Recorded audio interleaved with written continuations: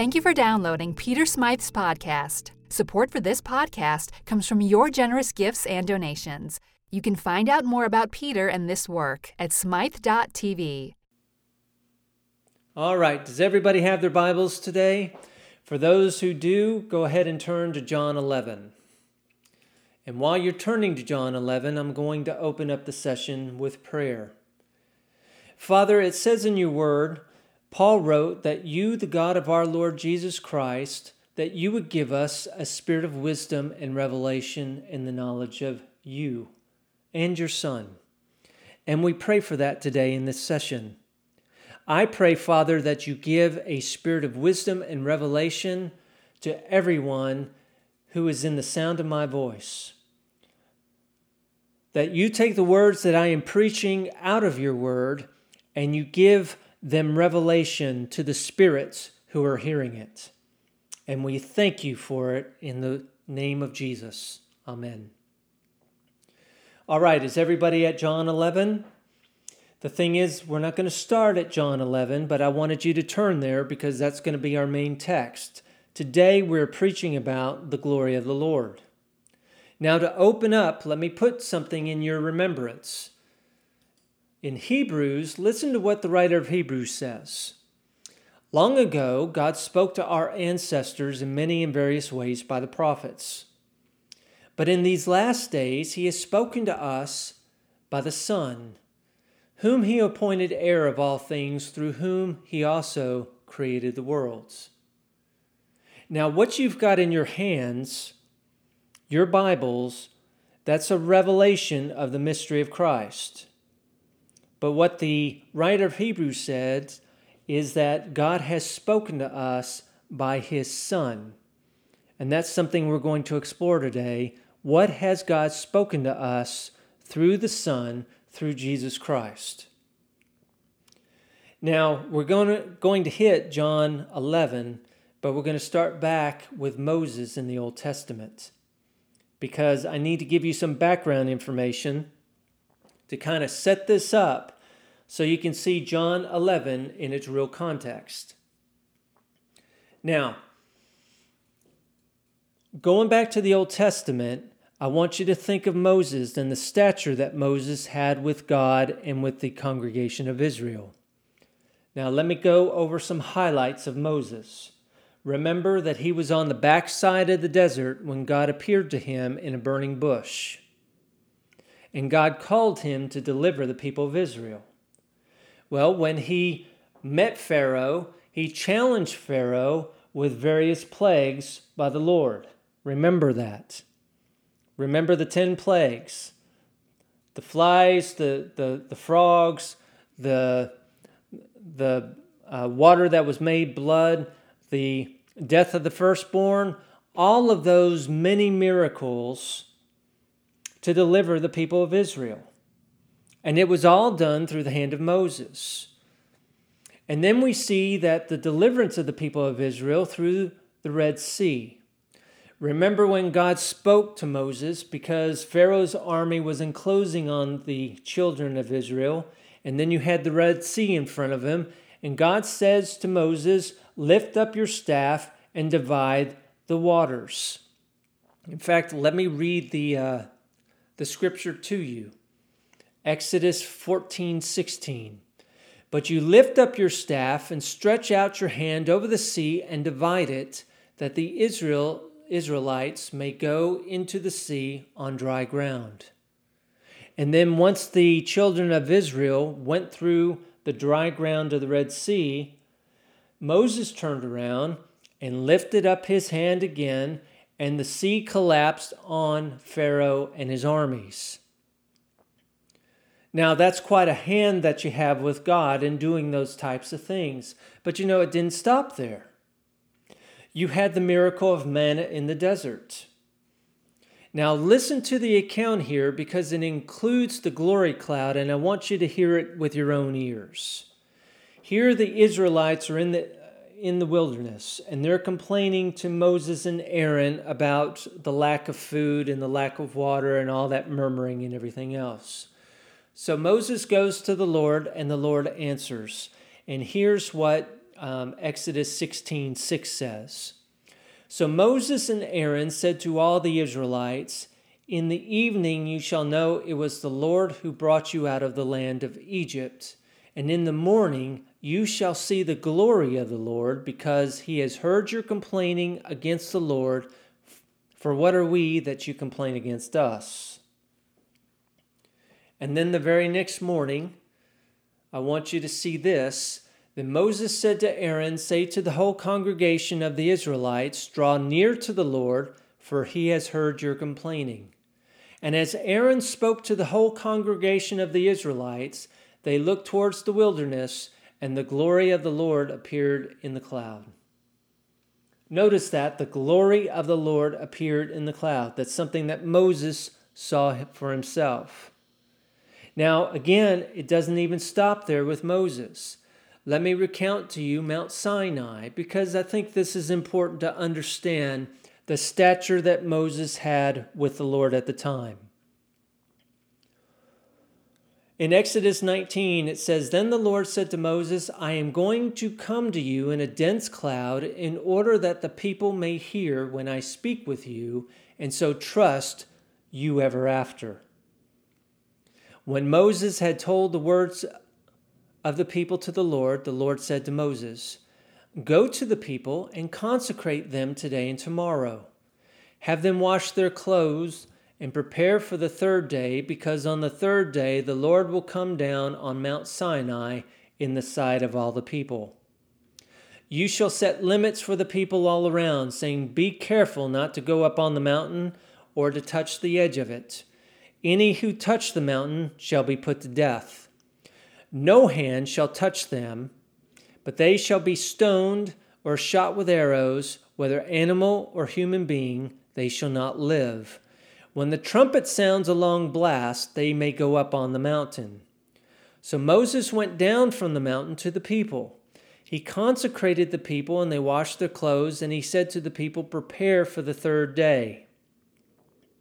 On the morning of the third day, there was thunder and lightning, as well as a thick cloud on the mountain, and a blast of a trumpet so loud that all the people who were in the camp trembled. Moses brought the people out of the camp to meet God. They took their stand at the foot of the mountain. Now Mount Sinai was wrapped in smoke, because the Lord had descended upon it in fire. The smoke went up like the smoke of a kiln, while the whole mountain shook violently. As the blast of the trumpet grew louder and louder, Moses would speak, and God would answer him in thunder. When the Lord descended upon Sinai to the top of the mountain, the Lord summoned Moses to the top of the mountain, and Moses went up. Notice that Moses went up. And it doesn't stop there with Moses. God gave him plans for the tabernacle and the Ark of the Covenant. He set out the Day of the Atonement and the law. In fact, when you read in the Old Testament, it says that never since has there arisen a prophet in Israel like Moses. That's Exodus 34. So I want you to understand the stature he had with God. But then in Exodus 33, Moses asked God something that is, let's just get into it. Moses said, even after all of these miracles, after all of these supernatural wonders and the deliverance of Israel, Moses says this to God in 33:18. He says, show me your glory, I pray. Now, you have to ask the question, what is Moses really asking of the Lord? What is he asking of Yahweh? Show me your glory. We see that with the account of manna, that Moses had already seen the glory cloud. And we saw with Sinai that Moses went up when God had descended on Sinai. So what is Moses asking God here? Show me your glory. Well, glory can mean the visible presence, and we saw that with the cloud. It can also mean praise, like when we say glory to the Lord. But here it means the visible revelation of God's true essential character. He's basically asking the Lord, show me who you are. Now listen to God's response. God responds and says, I will make my goodness pass before you. I will proclaim before you my name, Yahweh. I will be gracious to whom I will be gracious. I will show mercy upon whom I will show mercy. But you cannot see my face, for no one shall see me and live. So the Lord tells Moses, you can't see my glory. God is so otherworldly, so holy, so righteous, that he can't show Moses his true character, his essential core being. Now, what God does is he does what he can. He says, and the Lord continued, see, there's a place by me where you shall stand on the rock, and while my glory passes by, I will put you in a cleft of the rock, and I will cover you with my hand until I have passed by. Then I will take away my hand, and you shall see my back, but my face shall not be seen. So the Lord does what he can with Moses to show him his glory, but he says, you can't see my face. In effect, you can't see my glory. Now, let me share with you the account of what happens.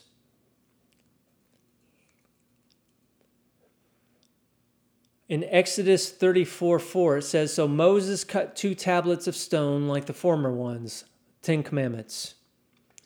And he rose early in the morning and went up on Mount Sinai as the Lord had commanded him, and took in his hand the 2 tablets of stone. The Lord descended in the cloud and stood with him there and proclaimed the name, and the name is Yahweh. Yahweh passed before him and proclaimed, Yahweh, Yahweh, a God merciful and gracious, slow to anger and abounding in steadfast love and faithfulness, keeping steadfast love for the 1,000th generation, forgiving iniquity and transgression and sin, yet by no means clearing the guilty, but visiting the iniquity of the parents upon the children and the children's children to the 3rd and 4th generation. And Moses quickly bowed his head toward the earth and worshiped. You see, God did what he could, but he said, my glory, my essential character cannot be seen. No one can see that and live. Now that's Old Covenant. Now we're going to fast forward to the Gospel of John. But we're not going to John 11 yet. We're going to go to John 1. Now, I didn't ask you to turn to John 1 because I want you to hear these words like you're hearing them for the very first time. You've been programmed that once you hear John 1, in the beginning was the Word, that you think Jesus, Jesus. I don't want you to think that yet. I want you to erase that out of your mind for the moment because I want you to capture the nuance that John is writing. He doesn't identify Jesus for very many verses. So catch what these verses are saying, what John is getting over to us. All right? Let's read. In the beginning was the Word, and the Word was with God, and the Word was God. The same was in the beginning with God. All things were made by him, and without him was not anything made that was made. In him was life, and the life was the light of men. And the light shines in the darkness, and the darkness comprehended it not. Let's read on. He was in the world, and the world was made by him, and the world knew him not. He came unto his own, and his own received him not. But as many as received him, to them gave he power to become the sons of God, even to them that believe on his name, which were born not of blood, nor of the will of the flesh, nor of the will of man, but of God. And the Word was made flesh, and tabernacled among us. Now listen to this. And we beheld his glory. Notice that. John writes in the very first chapter of his gospel, and we beheld his glory. John's thinking back to this account with Moses. Moses couldn't see the glory of God. He couldn't see his essential character. But John writes, we've seen it. We have beheld it. Now let's read on. The glory as of the only begotten of the Father, full of grace and truth. And of his fullness have all we received, and grace for grace. For the law was given by Moses, but grace and truth came by Jesus Christ. He identifies Jesus there. Before it was all the Word. Now listen to these next lines, because John is still thinking about that account with Moses. He says, no man hath seen God at any time. But then he says this, the only begotten Son, which is in the bosom of the Father, he hath declared him, or he has shown him. John says, he has shown us the Father's glory. Question is, how have we seen it?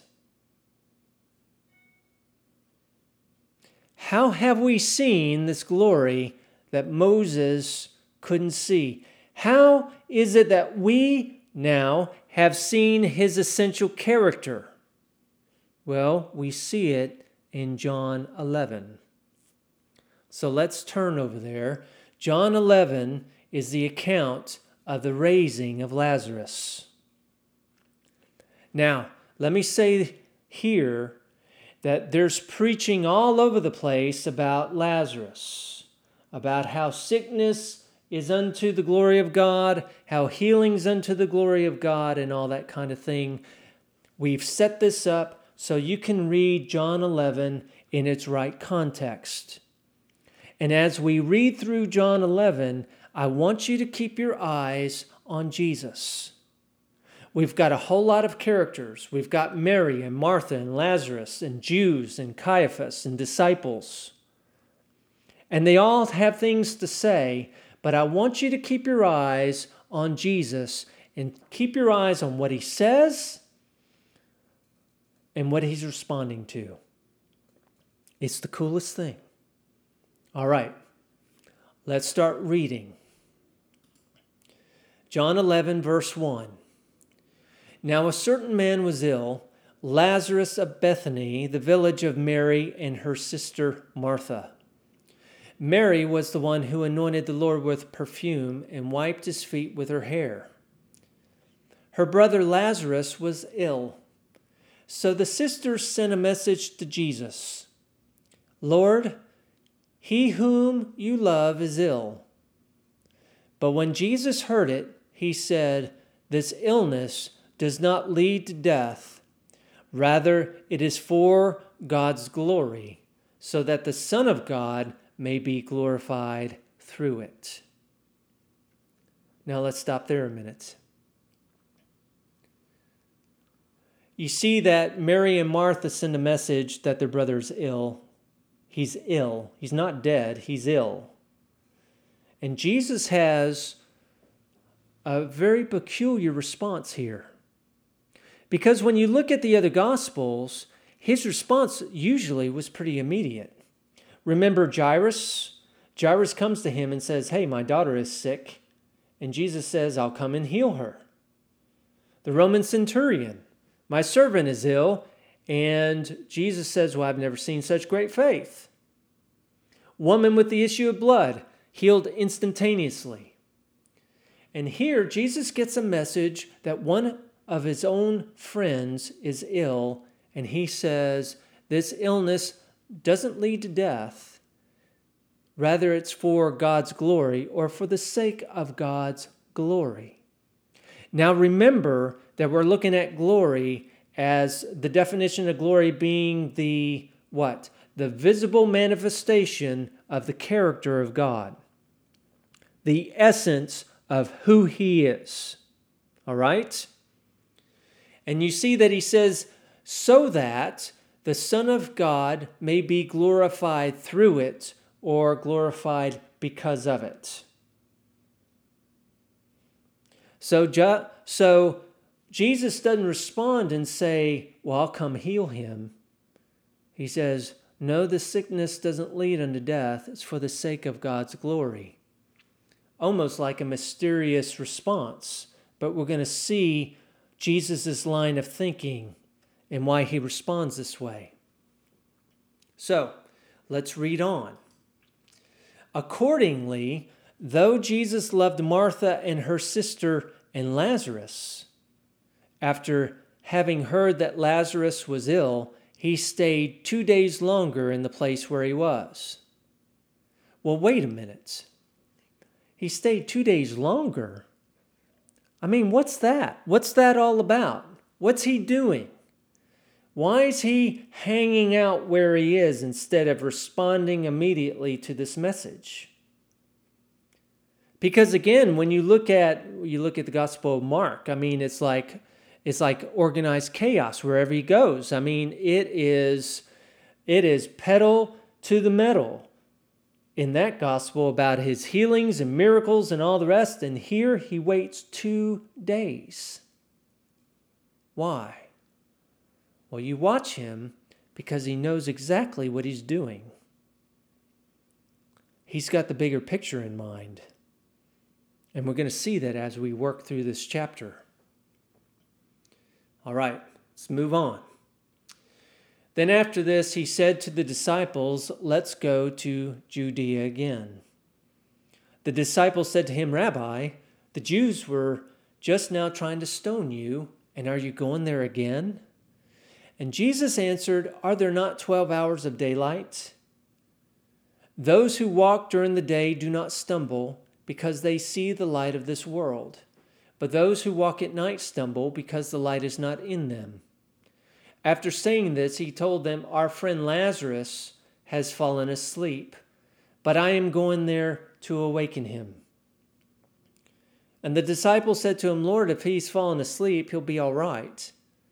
Jesus, however, had been speaking about his death, but they thought that he was referring merely to sleep. Then Jesus told them plainly, Lazarus is dead. For your sake, I am glad I was not there, so that you may believe. But let us go to him. Thomas, who was called the twin, said to his fellow disciples, let us also go, that we may die with him. Now let's stop there and let's see what's going on.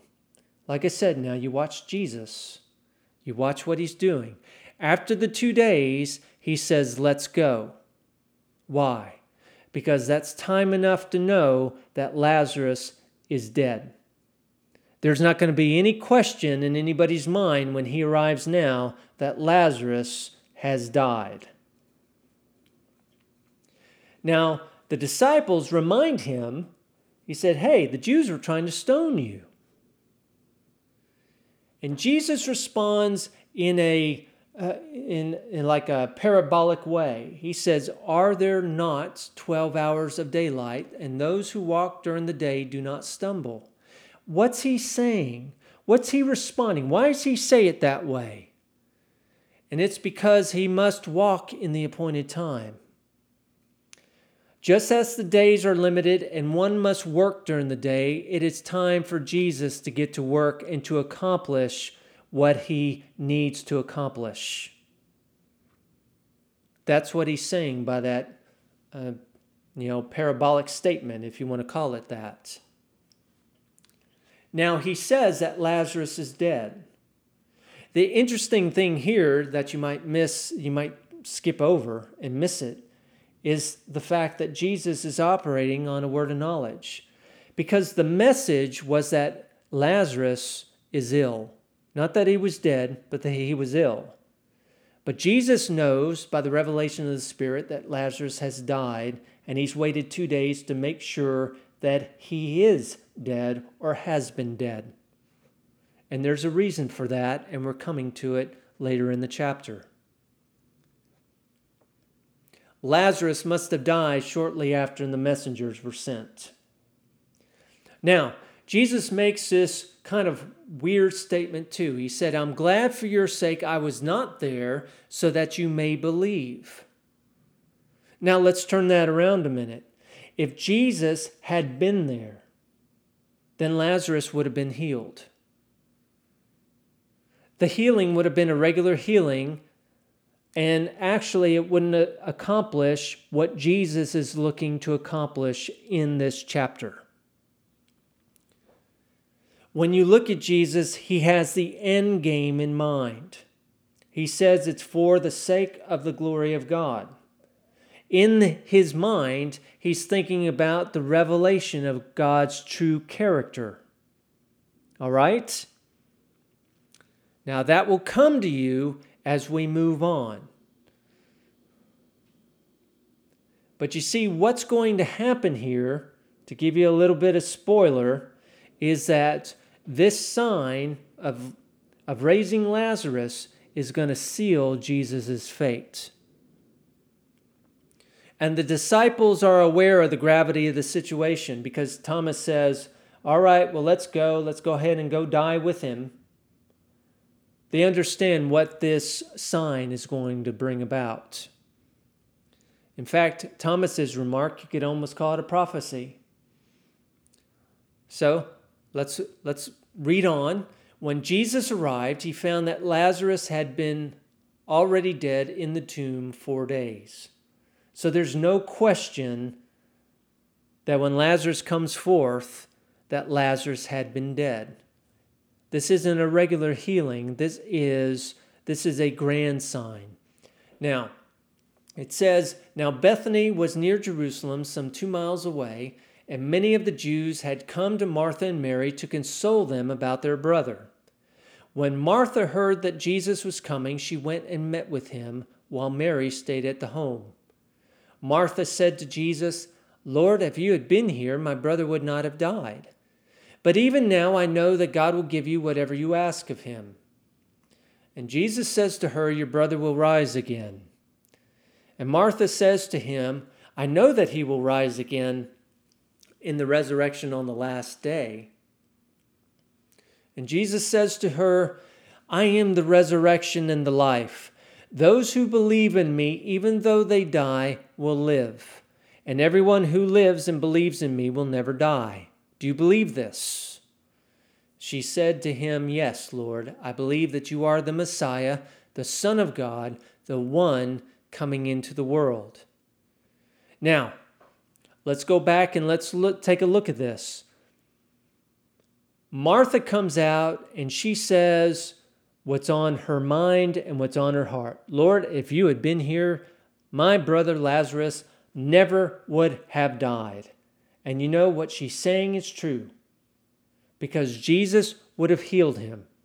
But Jesus said, to his disciples, I'm glad for your sake that I was not there so that you may believe. May believe what? See, Jesus doesn't have so much on his mind the raising of Lazarus. He has on his mind his crucifixion. And we see that in the very next line. He says, I am the resurrection and the life. Those who believe in me, even though they die, will live. Now, resurrection portends death. And he says, I am the resurrection. Well, in saying that, he says the resurrection and the life. Let me read to you Romans 14:9, because this brings his statement a little bit more into perspective. Paul writes, for to this end Christ died and lived again, so that he might be the Lord of both the dead and the living. Notice that he died and lived again. That's the sequence. Now we go back to John 11. He says, I am the resurrection and the life. He's speaking about his own death there. I am the resurrection and the life. He hasn't died yet. He has healed people. He's even brought people back from the dead. But here he says, I am the resurrection and the life. Why? Because he's looking at the end game. He's looking at his basic mission in responding to Martha. And notice that in verse 25, when he says, those who believe in me, even though they die, will live, and everyone who lives and believes in me will never die, that is tied to his crucifixion and resurrection. That's not tied to him raising Lazarus from the dead. That's tied to his crucifixion and resurrection. So you see that when Jesus is speaking in John 11, he's got the bigger picture in mind with all these statements that he's making. Meanwhile, everybody else is responding to the situation at hand. You know? Now let's read on. When she had said this, she went back and called her sister Mary and told her privately, the teacher is here and he's calling for you. And when she heard it, she got up quickly and went to him. Now Jesus had not yet come to the village, but was still at the place where Martha had met him. The Jews who were with her in the house, consoling her, saw Mary get up quickly and go out, and they followed her because they thought that she was going to the tomb to weep there. When Mary came where Jesus was and saw him, she knelt at his feet and said to him, Lord, if you had been here, my brother would not have died. And when Jesus saw her weeping, and the Jews who came with her also weeping, he was greatly disturbed in spirit and deeply moved. He said, where have you laid him? They said to him, Lord, come and see. And Jesus began to weep. So the Jews said, see how he loved him. But some of them said, could not he who opened the eyes of the blind man have kept this man from dying? You see, both Mary and Martha said, if you had been here, my brother would not have died. And then you see this last statement by the Jews said, could not he who opened the eyes of the blind man have kept this man from dying? And all three were correct. Why?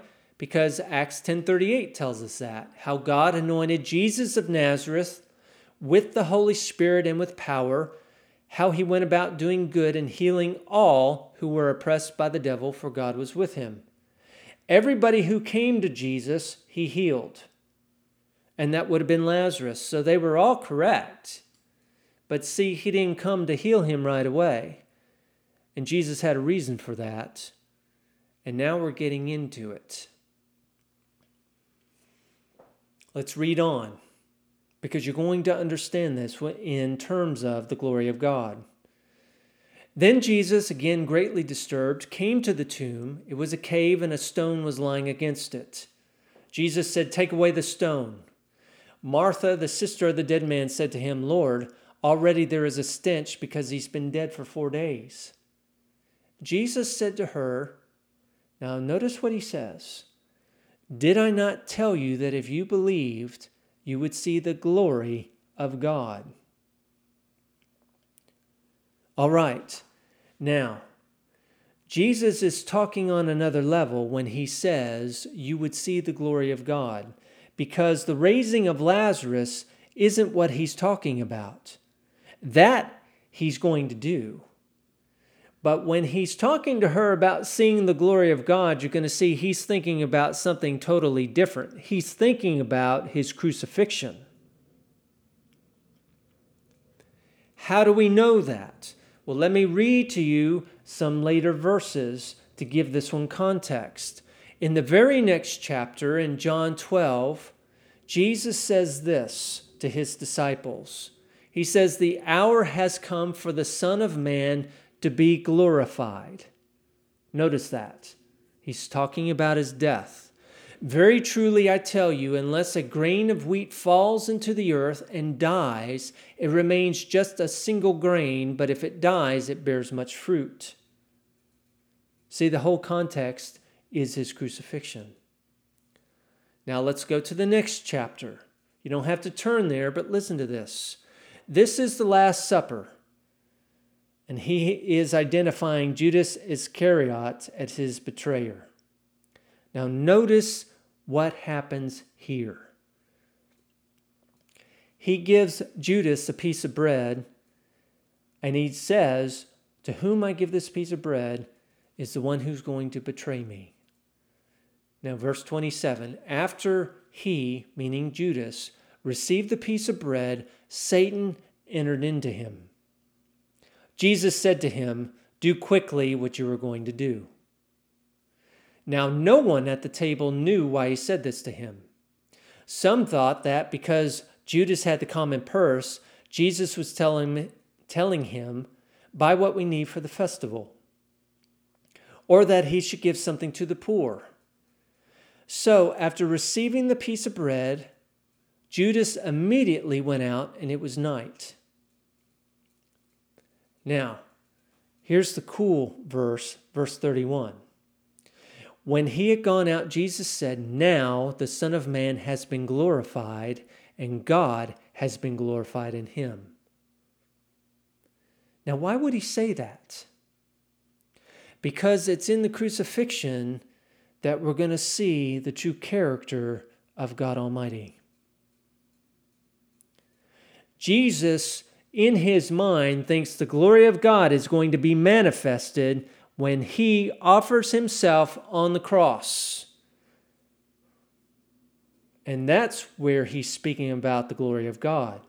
Now remember, at the very beginning of John 11, Jesus said, "This illness does not lead to death. Rather, it is for the sake of the glory of God, so that the Son of Man may be glorified through it." And we just read, just 2 chapters later, when Judas goes out, Jesus turns to everybody and says, "Now the Son of Man has been glorified." Why? Because everything has been put into action for him to be crucified. Right? That's why he said that in John 13. Now we're in John 11, but I want you to see how the raising of Lazarus, the last sign, the final sign, the 7th sign, the sign of fullness, brings about his crucifixion. And that's why he's saying that this illness does not lead unto death, but it's for the sake of the glory of God. So we read on. We see that Jesus, in reading on, he raises Lazarus. So they took away the stone, and Jesus looked upward and said, "Father, I thank you for having heard me.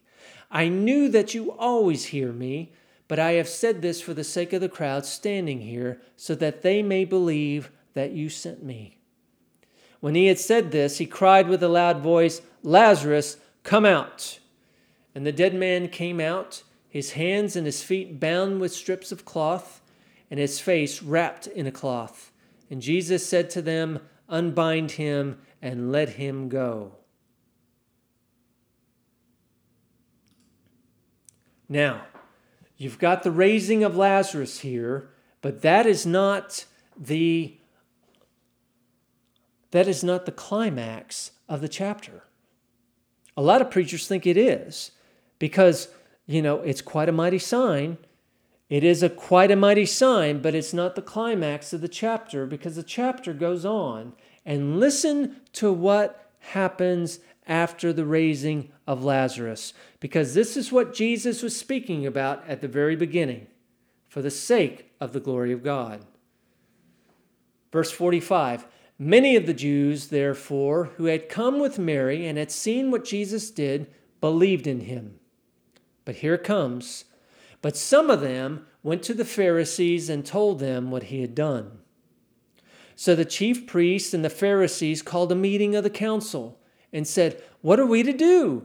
This man is performing many signs. If we let him go on like this, everyone will believe in him, and the Romans will come and destroy both our holy place and our nation. Notice that they're talking about the preservation of Israel the way that Israel was. And if you ask my wife, this is right where I could bring up Jonah, but I won't. We'll move on. But they want to protect the temple. They want to protect the temple of the old covenant. And then verse 49 says, but then one of them, Caiaphas, who was high priest that year, said to them, you know nothing at all. You don't understand that it is better for you to have one man die for the people than to have the whole nation destroyed. See, he's suggesting that Jesus be offered up to death. Now, notice what John writes in verse 51. He did not say this on his own. Now, that's a yikes. He did not say this on his own. But being high priest that year, he prophesied. That means he spoke by the Spirit of God that Jesus was about to die for the nation, and not for the nation only, but to gather into one the dispersed children of God.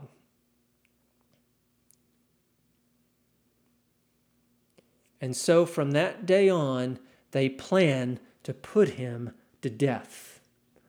There's the climax of chapter 11.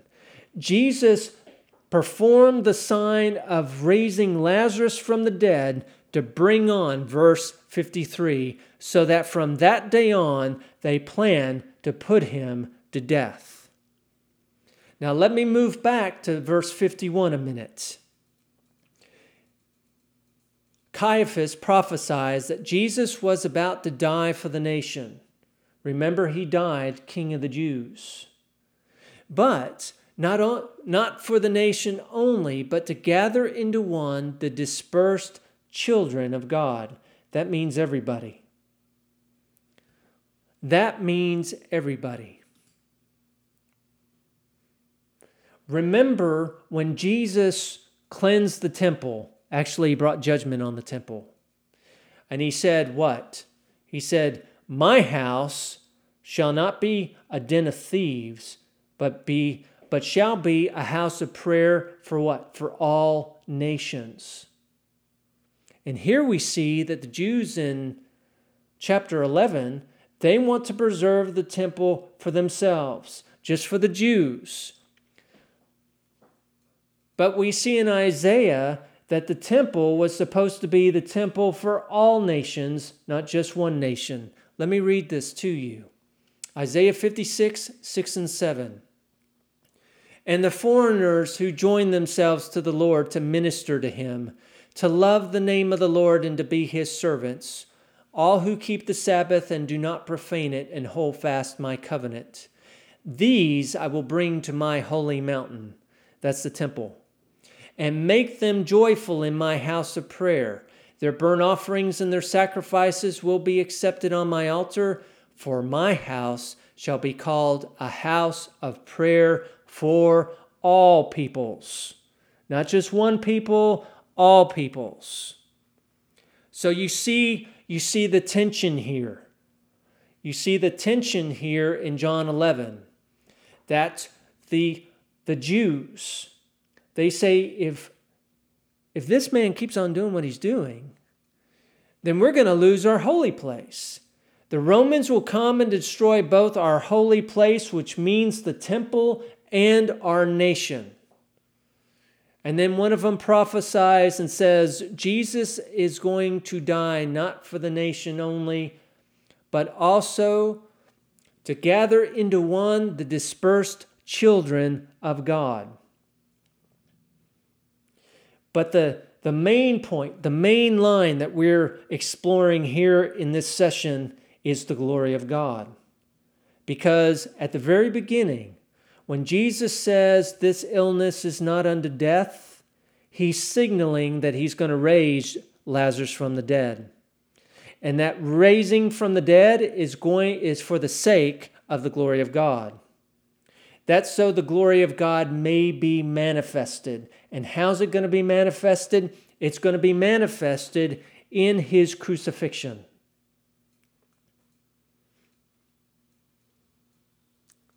So from that day on, they planned to put him to death. Now, as we talked about, the glory is the visible revelation of God's essential or core character. And John wrote, we have beheld his glory. And what's he talking about? He's talking about Jesus' crucifixion. The lifting up of Jesus on the cross was the abject humiliation of God to save his own people. Listen to Philippians 2. Who, this is verse 6, who, though he was in the form of God, did not regard equality with God as something to be exploited, but he emptied himself. Who is this? This is the Word. This is the Word who in the beginning was God, but then became flesh. But he emptied himself, taking the form of a slave, being born in human likeness. And the Word became flesh. And being found in human form, he humiliated himself and became obedient to the point of death, even death on a cross. The humiliation of the cross was the visible public manifestation of God's essential character. It showed us, it showed the world, it showed every man, woman, and child who has ever lived what God's true character is. Anytime anybody asks you, what is your God like? You point to the cross and said, he's like that, because that is God on the cross. He humiliated himself for my sake. Amen. That is the strength of Christianity. That is the strength of our faith. There is no other God who even contemplated doing something like this. It's only the Christian God who has done this, who said, I will humiliate myself. I will go to the cross and be humiliated in order to save my people. And that shows us his goodness, his fullness, his holiness, and his righteousness. There is nothing that goes deeper. There is nothing that goes as far as that. So when you look upon that cross, when you look upon Jesus being crucified, you're looking upon the glory of God. Listen to what Paul writes in 2 Corinthians. He said, for it is God who said, let the light shine out of darkness, who is shown in our hearts to give the light of the knowledge of the glory of God in the face of Jesus Christ. That is where we see his glory. So we, like John, can say, we have seen his glory. We have seen his true character, and that is God on the cross. The Word become flesh who humiliated himself for us, even dying the death on a cross, becoming a curse for us, experiencing godlessness for us. For us. That is the God we serve. That is the God who saved us. And so when we read back in Hebrews 1, where it said God has spoken to us by a Son, that is what the writer of Hebrews is talking about. You look at God on that cross and you say, hallelujah, that is my God. He has done that for me. Hallelujah. So we have gone beyond what Moses had done. We had gone beyond that covenant because God said, I can't show you my glory. He said to Moses, you can't see it and live. But then in the new covenant, with the crucifixion of Christ, we've seen it up close and personal. And that's what John was saying in chapter 1. He has demonstrated him. Hallelujah. It doesn't get any better than that. It doesn't get any more holy than that. And it doesn't get any more sacred than that. Hallelujah. So now now may the God of peace, who brought back from the dead our Lord Jesus, the great shepherd of the sheep, by the blood of the eternal covenant, make you complete in everything good, that you may do his will, working among us that which is pleasing in his sight, through Jesus Christ, to whom be the glory forever and ever. Amen. Unto his being raised from the dead, that his humiliation is also his exaltation. Amen.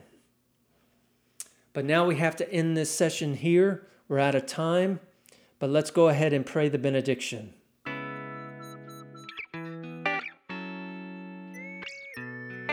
We are 100% listener supported. You may lend your support at smythe.tv.